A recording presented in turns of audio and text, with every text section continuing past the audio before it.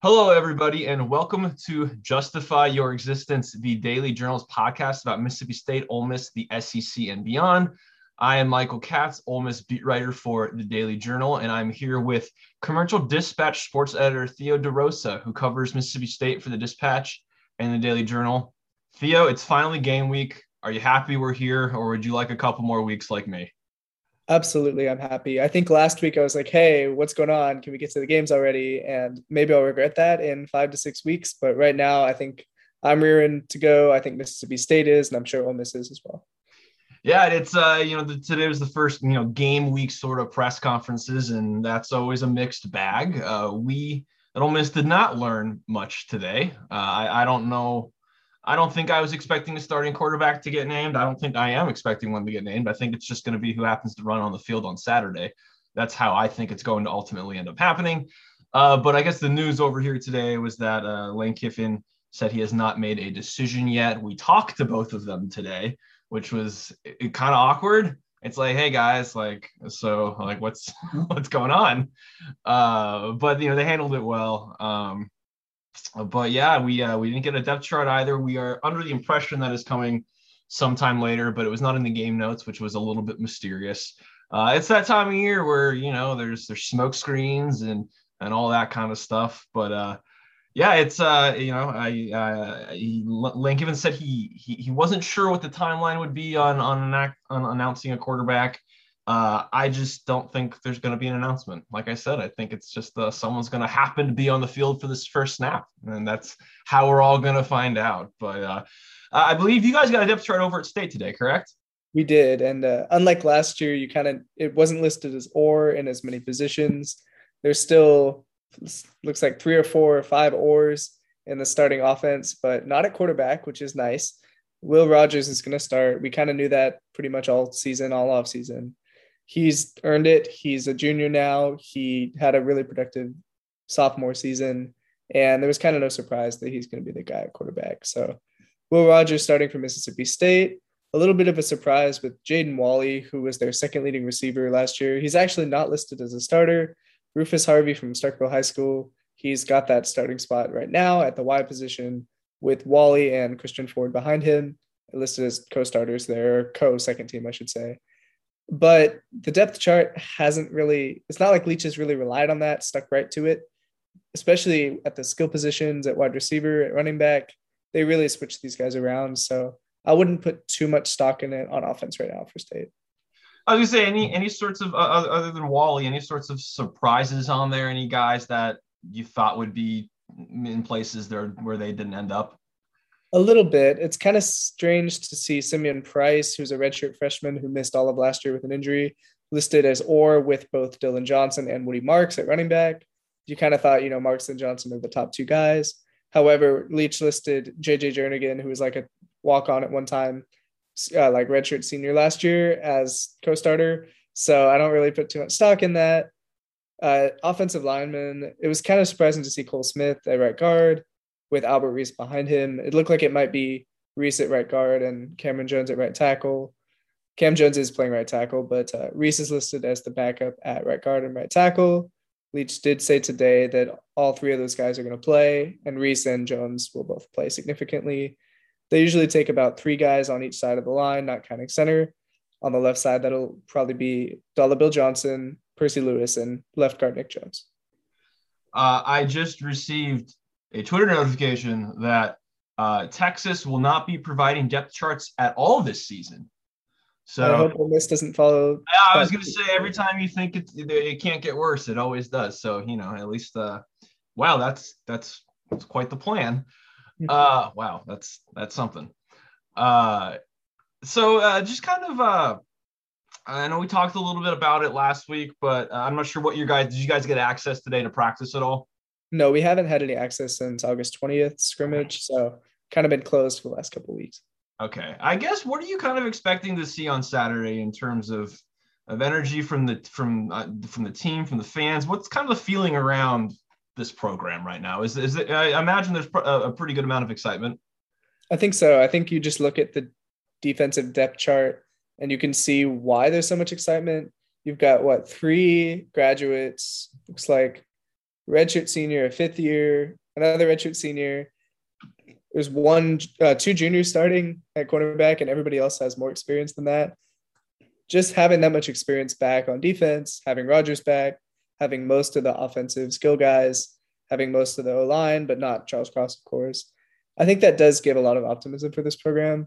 And I think, the schedule is really tough, but they have a way to succeed, definitely. And just, they were pretty solid last year, especially toward the end. If they can just build on that, even in the face of a schedule that is really tough, I think they'll have a pretty solid season. Just a reminder that you can follow our coverage at D-Journal Sports on Twitter or on our Facebook page. You go to the Daily Journal's main Facebook page and you can find the Ole Miss group and the Mississippi State group. The fun thing about playing, Ole Miss is playing Troy this week with the brand new coaching staff, and Lane Kiffin brought up some of the interesting things that I guess we don't probably think about in terms of the difficulty with trying to scout a team like that, as in there's nothing to scout yet. He brought up a really good point that you try to watch tape from, where guys were before, and then you start looking at those players, and then you're like, wait, none of those players are actually even going to be playing in this game. And then it just kind of becomes like this whole ordeal, and you kind of get stuck. Do I think Troy is going to provide a great challenge? I don't know, probably not. I think they've got some good players, but I think talent ultimately usually wins games like this. I think Ole Miss is the more talented team, but it's really interesting. Lane came in today, and they had a mock game over the weekend that was closed, and he didn't sound very happy with it. It was like all three phases didn't do well. They didn't understand that you're supposed to be excited for these sorts of things, and you're supposed to pretend like it's a game environment. And I know you can't really do that, but you still got to at least kind of get the intensity up, and it just wasn't there. And I do think part of that is playing the game in terms of you don't want to get your guys too high or too low, and you don't want to give the fan base an expectation that's too high or too low, and you just kind of want to show them the product on the field. But it's really interesting. If last year was obviously my first year, and there was I think that team knew it was going to be really good. I don't know if anybody saw them going 10-3 or going to the Sugar Bowl or whatever, but there was a lot of confidence. And not that this team isn't confident, but I just think that there's so many question marks, not just with them, but when you can't even scout your opponent, man, what are you supposed to do at that point? It's going to be a really fascinating first few weeks. Lane Kiffin did say, though, because I asked him, when you do pick your quarterback, are you going to switch them off, or is it going to be one guy? And he said it's probably going to be one guy, and but that could change. And then he said, nothing's ever set in stone, blah, blah, blah, blah, blah. So he's going with the Michigan model. Oh my gosh. That's certainly a model. That's yikes. I don't know how that's going to work. But yeah, no. So, if we're looking historically, I'm a USC guy. I have seen him use guys and then go to other guys. The year after me, Max Wittek. I don't think anybody remembers Max Wittek, and there's a reason. He was the starting quarterback for the first game, and then he ended up getting benched for Cody Kessler at Alabama. When they played USC, Jalen Hurts did not start that first game.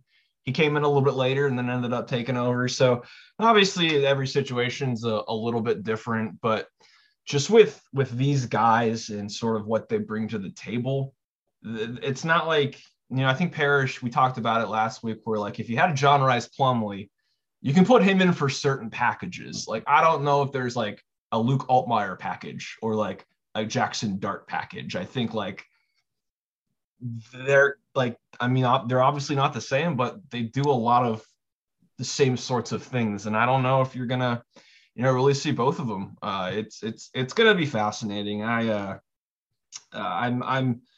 curious. I've been on, that it's gonna be Jackson Dart for a while, and I think a lot of people have been. Everybody on Twitter seems to already know. They've already told me it's a done deal. Twitter's never been wrong before, so that's good. They have all these inside sources that we just don't have. I know. I guess I need to stop going to press conferences and just go online. Yeah, it's interesting because I know there's a lot of question marks in terms of the defense and all these different pieces, but they really like the pieces that are there. They're new guys, but they're guys that have been really good. But man, quarterback makes the whole thing go. And Matt Corral was, I think, I don't think people took him for granted, but I think they're going to realize this year, like, my guy did some pretty special things. I guess from your perspective, what are your question marks with Mississippi State? You don't have the quarterback thing, which is nice, because that's all anybody wants to talk about here. What's the big storyline in terms of unknowns for State? I think it's how the OL will hold up. They did lose Scott Lashley, who had some very inconsistent games. He was pretty terrible against Alabama, to be honest. Will Anderson. Most people were very bad against Will Anderson. Exactly. And Charles Cross, of course, has been really good in the preseason with the Seahawks. He did give up a sack or something to Sam Williams, I saw. But beside that, Cross has been nearly unimpeachable, and he was really solid at left tackle. They have Dollar Bill Johnson moving from right guard to left tackle. And so far, that's actually gone pretty well from what I've heard.